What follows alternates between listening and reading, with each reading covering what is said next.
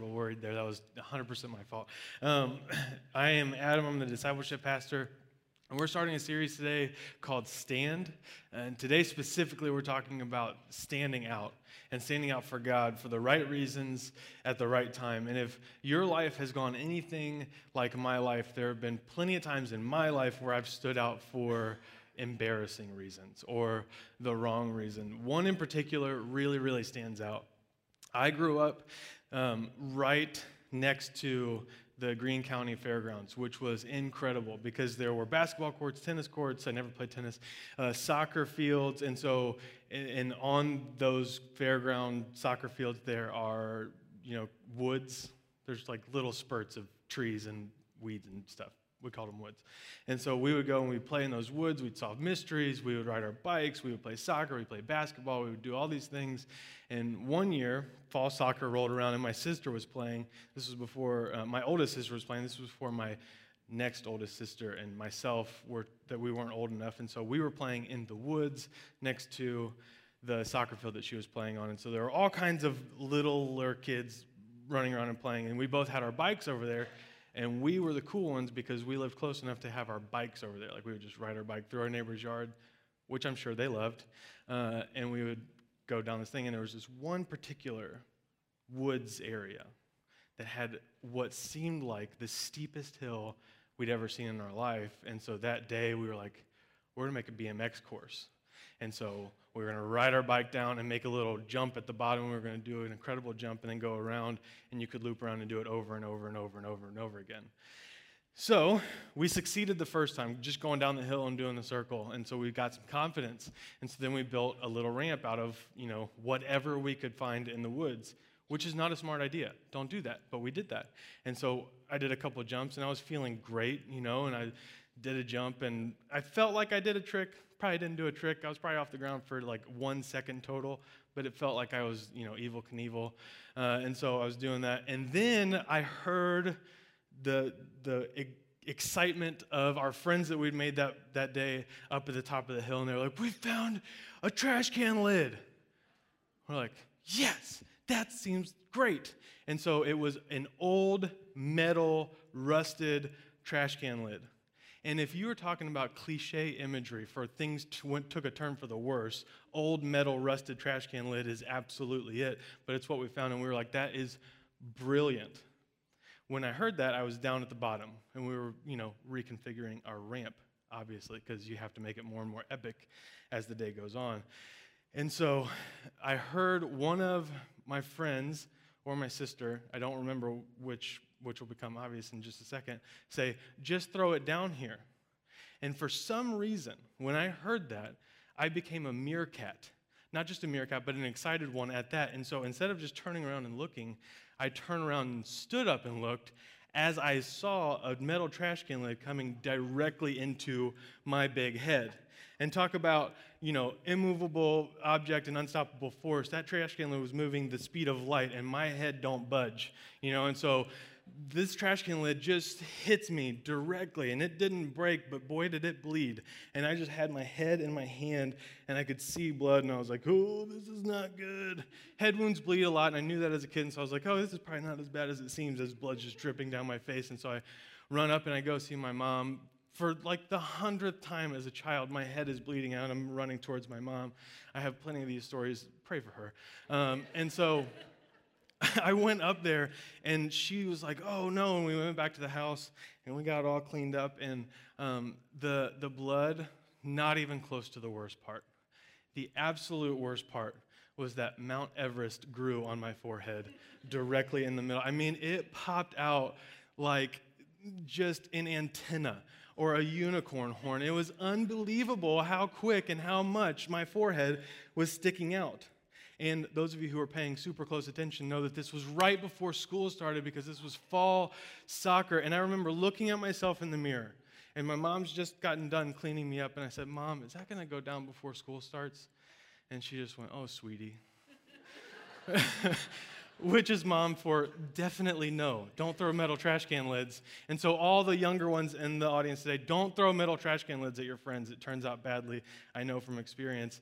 But the whole first couple weeks of school, I walked around with a huge bulge on my forehead, and people wouldn't look me in the eyes. It's like, hey, my eyes are down here. That's so disrespectful. Like, and it was unbelievable. But I stood out that whole first couple weeks.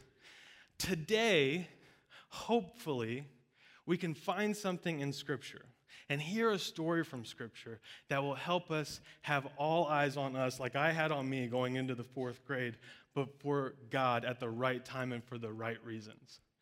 Because no matter why you're standing out, whether you're on stage in front of a couple hundred people, or you're the only Christian in your workplace, or you're the only Jesus follower in your family, or whatever, no matter for what reason you stand out, you have all eyes on you, and you need to be ready to handle that moment. And so today, as we dive into the book of Daniel for the next 4 weeks, we're going to see that 3 boys were prepared based on their dedication and their intentional pursuit of God to stand out for the right time, at the right time for the right reasons.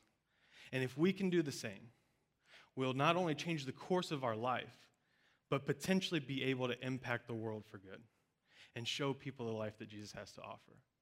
And so as we prepare, will you pray with me as we prepare to look at God's word?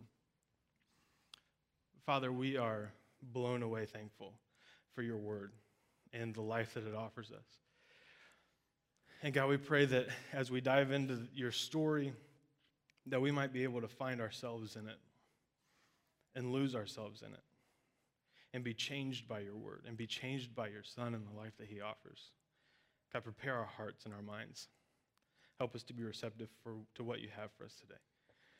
We love you. And it's in your Son's name we pray. Amen. Like I said, we're going to be in the book of Daniel for the next few weeks, and we're not going to go directly through Daniel, but we are going to kind of jump around and look at a story each week. And so this week we're looking at a story in Daniel chapter 1. And so if you want to turn your Bible or go in the Bible app on your phone to Daniel chapter 1, I'll be reading out of the ESV. You can read any version you want, but if you notice a disparity, that's why all the verses that I read will be ESV. We're going to start Daniel chapter 1, verses 3 through 5. And it says this. Then the king commanded Ashpenaz, the chief eunuch, to bring some of the people of Israel, both of the royal family and of the nobility, youths without blemish, of good appearance, and skillful in all wisdom, endowed with knowledge, understanding, learning, and competent to stand in the king's palace, and to teach them the language and the literature of the Chaldeans. The king assigned a daily portion of the food that the king ate and of the wine that he drank, and they were to be educated for 3 years. And then at the end of that time, they were to stand before the king. And so here we are in Jerusalem around 605 BC. King Nebuchadnezzar has taken over, and he is trying to completely change the culture of God's people. And the way that he's planning to do that, as he's expanded his kingdom outward, he's trying to make all these people that he's overtaken, he's trying to make them Babylonians. And we see in these first 2 verses that his plan for that is to indoctrinate the youth. Not just the youth, but the best of the youth. And he's saying that your next generation of leaders, they're going to be mine. And they're going to be mine because I'm going to teach them my ways, I'm going to give them my food, I'm going to give them my wine, and I'm going to test them that they know the ways of the Babylonians. So King Nebuchadnezzar was terrible. He ransacked the temple. He did all kinds of damage. He killed off the temple leaders, and then he went another step further. He said, I'm not just going to take your present culture from you by killing off all your leaders, but I'm going to take your future culture from you by taking your children. I'm going to take them and I'm going to indoctrinate them and I'm going to teach them my ways and I'm going to give them new names and I'm going to make them become Babylonians. And so we see the story of 4 of the youth that were chosen. These young men were between the ages of 12 and 15, and they were taken and they were put squarely into the school of King Nebuchadnezzar. And there's this attempt to indoctrinate them and make them do all the things of the Babylonians and completely rob them of their heritage and their culture and the story of God that they were living out and take their God from them. So the first thing that we see as we head into this story is that to stand out, we must live intentionally. Because Daniel 1, 6 through 8 says this. Among these were Daniel, Hananiah, Mishael, and Azariah of the tribe of Judah. And the chief of the eunuchs gave them names. Daniel he called Belteshazzar. Sorry, I messed that up. Hananiah he called Shadrach, and Mishael he called Meshach, and Azariah he called Abednego. But Daniel resolved that he would not defile himself with the king's food or with the wine that he drank. Therefore, he asked the chief eunuchs to allow him not to defile himself. But Daniel resolved. Daniel resolved not to defile himself. These young men, put yourself in their shoes. These young men, 12 to 15 years old, are pulled from their home, put in front of a king, put in front of the king's top leaders, and they're given new names, they're given new clothes, they're given a new place to live, they're put in a new school, and they're offered a new diet. And these young men are thrown into that. And in the face of power, of absolute power, of power that could kill them without hesitation, they make a resolution. We won't defile ourselves in front of this king, and we will not disobey God as he has commanded us. And so, he allows a couple things. You notice that. Call me by a different name. That's fine. You can call me whatever you want, because that doesn't change me and who God has made me to be. Try to convince me of what you believe. Fine, I'll go to your school and I will be obedient and I will listen and I will do all that, but I won't hold on to what you say I should believe. I'll hold on to what I believe.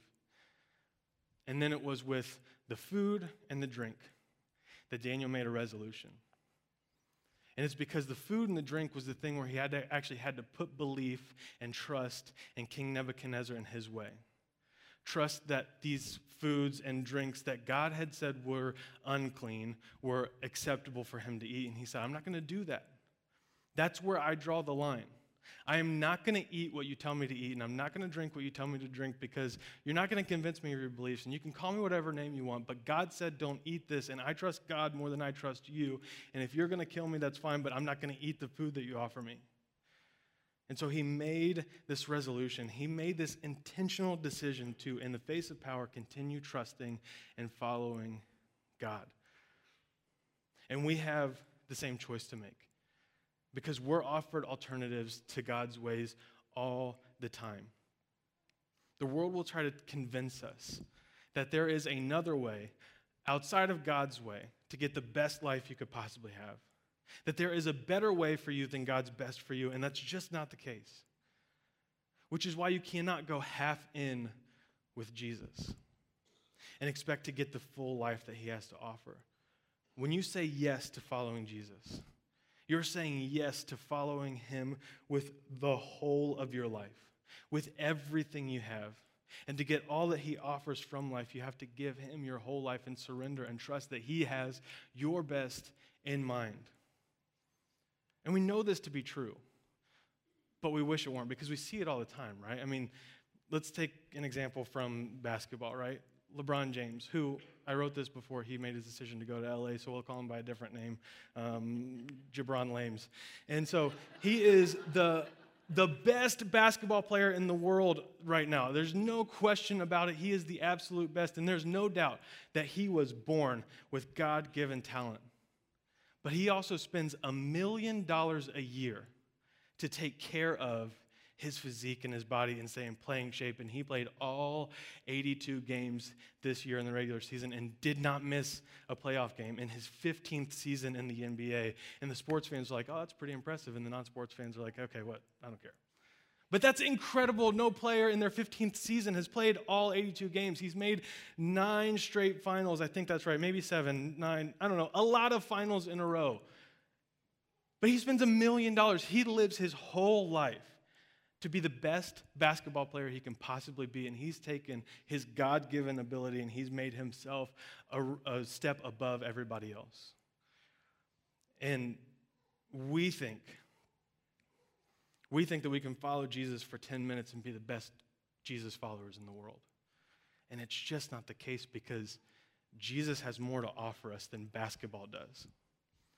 Jesus has more to offer us than anything else, and our whole life needs to be a pursuit of what he has for us.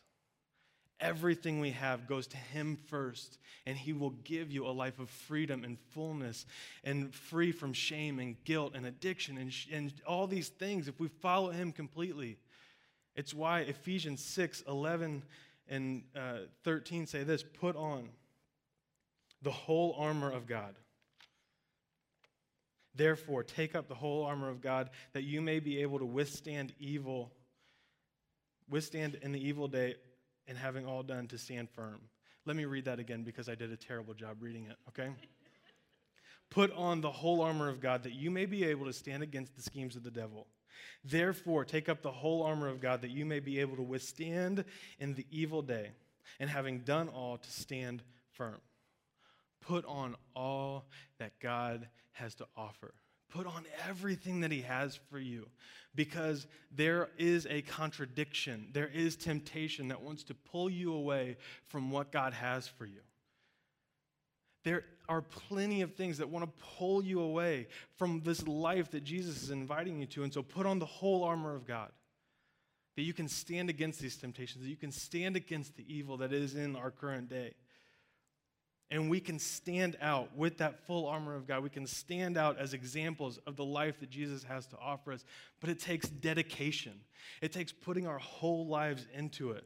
Putting on the whole armor of God looks like living an intentional lifestyle in pursuit of what God has for us. Daily. Yes, daily, reading and reflecting on Scripture in a way that changes your mind on how to view the world. Read Scripture in a way that changes your mind on how to view the world. Not so that your mind can be confirmed by what you read here, but allow it to change you. Prayer every day. Prayer seeking guidance from God. Pray every morning, God, direct my step, and see what happens. Pray to confess sins. Tell God where you're weak so that he can make you strong. And find community. Part of the whole armor of God, not mentioned specifically there, but part of the whole armor of God is the people sitting around you. We need each other. We need each other desperately. We need to lock arms and head forward to change the world around us. Find a community that will support you. Find a community that will have difficult conversations with you. Find a community that will tell you what they've seen from reflecting on Scripture. Find people around you that will build you up and lead this intentional life. I started working out every morning 2 weeks ago. And I started feeling really good about myself at the end of week 1, as people tend to do. And so I was feeling kind of sore because I'd been lifting again, whatever. And I was like, yeah, I'm going to be completely changed. And then I got this realization that if I stopped on that day, nobody would know if I didn't tell them. Which you're like, yeah, you're right. But there would be no visible, obvious change that I had dedicated myself to making a change. While working out for a week might be better than some, it might be better than some, it certainly doesn't make me stand out as an example for what a healthy lifestyle looks like. Like, I can say that. You can be thinking it, but I can say that. I am not an example for what a healthy lifestyle should look like. I might be better than some, but I'm just not an example to follow. It just means that I've started with good intentions. And I think that the mistake I've made, and the mistake that too many people make, is that they stop pursuing Jesus after they've done better than some. I stopped pursuing Jesus after I've done better than some because I memorized 3 or 4 verses and I have those down, and yet there remains no visible change that Jesus offers a full life for me. Can I just say, Miamisburg doesn't need us to be better than some at following Jesus. Miamisburg needs us to be exceptional at dedicating ourselves to being changed by Jesus. So irrationally generous, so outrageously kind, so lavishly loving, so courageous in the midst of turmoil, and so laser focused on showing the world what freedom looks like that they don't have to ask, have you been following Jesus? They just know that he's changed our lives completely, and there's a collection of us that have been completely changed by him. And then they're going to want to say, that's different. That stands out in the world of greed. That stands out in the world of pride. That stands out. What is that? And they come towards us. They come towards Jesus because he has taken over our lives and given us strength. And now I need to pause here for a second. Because don't misunderstand what I'm saying. You don't need to earn a position with God or attaboys from God. Living intentionally, a dedicated life, dedicated to the life that he offers, is for your good and for the good of those around you. You have the position with God that you need through the sacrifice that Jesus made on the cross, and through his resurrection from the grave. You are brought into the family of God and held and embraced by the Father. But there's more for you than just salvation at the cross. There's more for you than just salvation at the cross. There is a new life to lead, and there is an example to set, and there's a mission to dedicate your life around, and there is a call to stand out in a world of the same and be different and be better and be willing to have all eyes on us because Jesus is better and our lives are a testimony to the power of his grace. And so we dedicate ourselves towards him. Daniel was prepared to do this. And he understood that he would be ruffling feathers.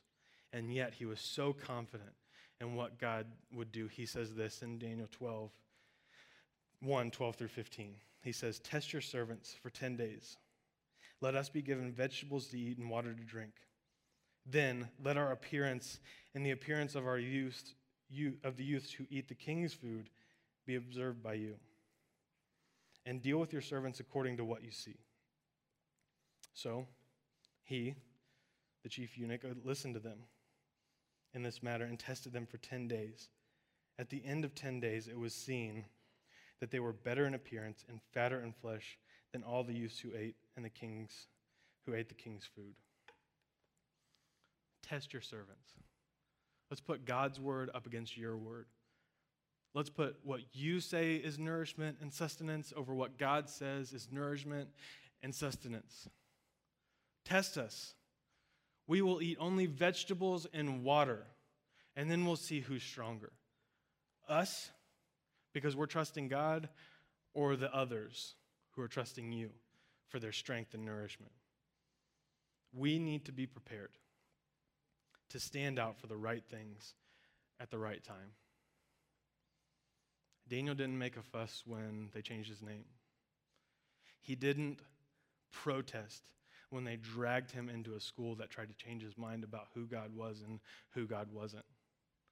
But when they said, "Actually trust us with your sustenance in the place of your life," Daniel said, "No, that's too much. Because I know where my life comes from. I know where my sustenance comes from, and it comes from God and God alone, and so I will not go there." And so he picked and he chose his battle, and he was able to be a standout testimony for what God was able to do and the power of God in the midst of a changing culture. Daniel 1:19 through 20 says this, "And the king spoke with them, and among all of them, none was found like Daniel, Hananiah, Mishael, and Azariah. Therefore they stood before the king. And in every matter of wisdom, understanding, about which the king inquired of them, he found them 10 times better than all the magicians and enchanters that were in his kingdom." God's ways. God's ways proved to be 10 times better than the ways of the Babylonians. God's ways proved to be better in every matter. They were head and shoulders above the king's men. They were head and shoulders above the distractions, above the indoctrination, above all of that. They were head and shoulders because they trusted God completely in the midst of a culture that wanted to tell them that God didn't have their best in mind. Surely they were tempted. Because have you ever eaten just vegetables and water for 10 days? It gets old. Fat is good, okay? We can just say that out loud and be right about it. Like, they just ate vegetables and water, and they got stronger, and they were smarter, and they had clarity of mind because they trusted God.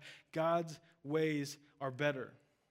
And so don't hear me saying either that I'm saying that God wants us to just eat vegetables and water. That's not the case. Jesus died on the cross to make all things clean, whatever, so we can eat good food and we can eat pork, and it's fine. It's good. That's a total aside. I didn't need to say that. You understood. But bacon is good. Let's eat it, okay? Coming back. They were better and stronger. We need to be prepared to stand up for the right things at the right time for the right reasons. And so you don't need to fight every battle in Jesus' name. You need to live the life that Jesus invited you to all the time, because it's that daily walking, that daily right decisions that will put you on some platform or in some cubicle or on some sports field or in some classroom or in some woods riding BMX bikes or somewhere where there's going to be a moment where you can stand out for the right reasons. And you can say, no, I won't do that. I remember when I was in college, and I was an SLA on my hall. I went to a Christian college, and SLA stood for Spiritual Life Advisor. And part of that, though I was over 21, was signing an agreement that I wouldn't drink any alcohol or smoke any tobacco. I wouldn't do that, and so I had to sign the thing as an example. That was the standard that they had set, and so I was going to live up to that. And at that point in my life, I didn't have any problem morally with either of those things, but I had signed my name on paper, and I had said, I won't do these things.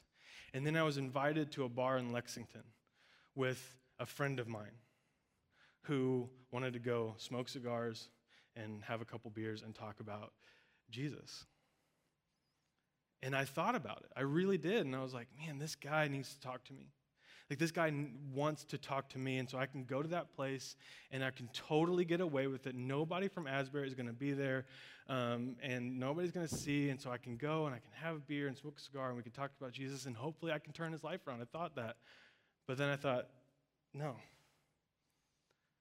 I've made this agreement. I've signed my name on paper and said, I won't do that. And so my testimony in that moment was, hey, man, I'm sorry, I'll go with you. But I'm not going to have either of those things because I believe that God calls us to be men of our word, and I'm just not going to do that. We can have any conversation you want, and you can drink whatever. I'll just be there with you, and we can have a conversation. And the guy was like, oh, well, okay, we'll just go somewhere else. And then we went, and we talked, and we still had a good conversation, and we still got to pray together at the end, and it was still great. And this thing that I thought was going to be a big, big thing turned out to not be that big of a thing just because I was like, no, I promised.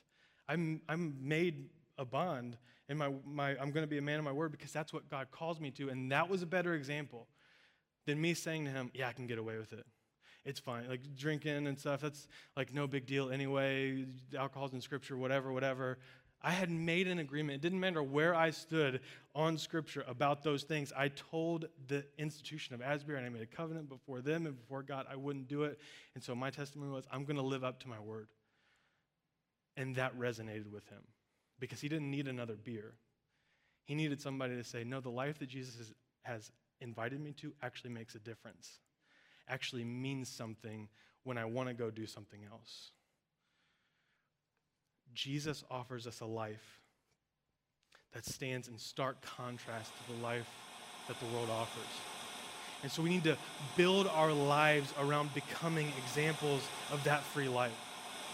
The world continues adding more and more into our schedule. It continues adding this more and more to do. You should post another picture. You should get another like. You should make more. You should accomplish more. You should prove yourself. Make more money. Show that you matter. Prove your worth. Be better looking. Be taller. Be skinnier. Gain weight. You aren't going to get anyone looking like that. But as the world shouts and as the world adds noise, Jesus hangs on a cross with a promise that says the thief comes to steal, kill, and destroy. And I have come that they could have life and life to the full. And so they tried to shout him down, and the world tries to shout down the power of the cross at work in our lives. But on that cross, Jesus declared, "It is finished."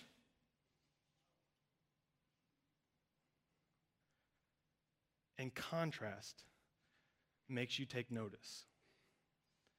And so in a world of chaos and noise, can we bring peace and quiet and kindness and love and generosity.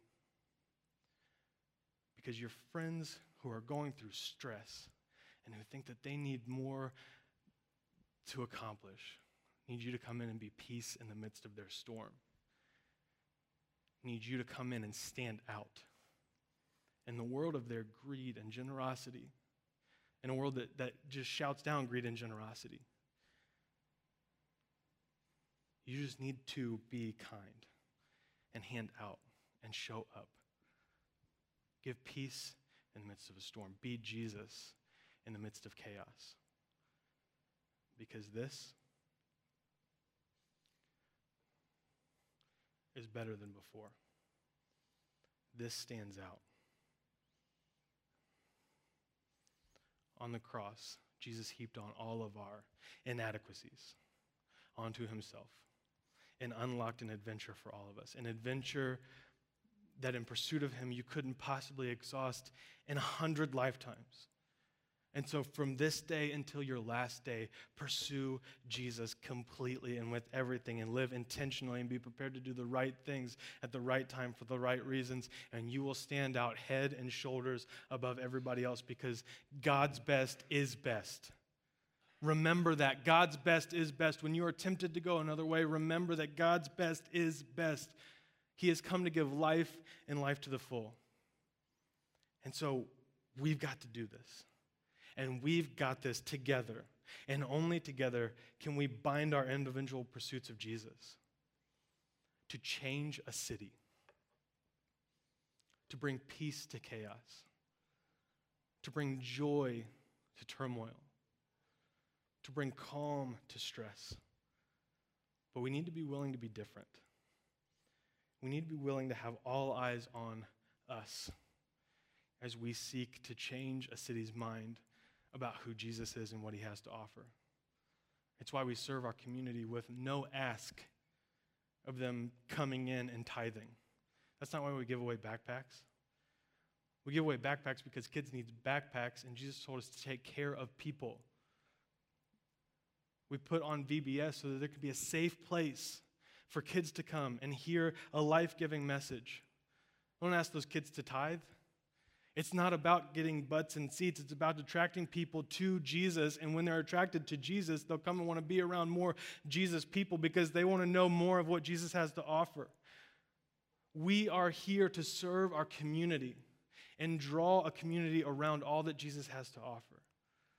And so can we be so different that the world just notices the power at work, the power of the cross at work in our lives? And if you're here today and you feel like your life is still full of noise and chaos, the cross stands for you too.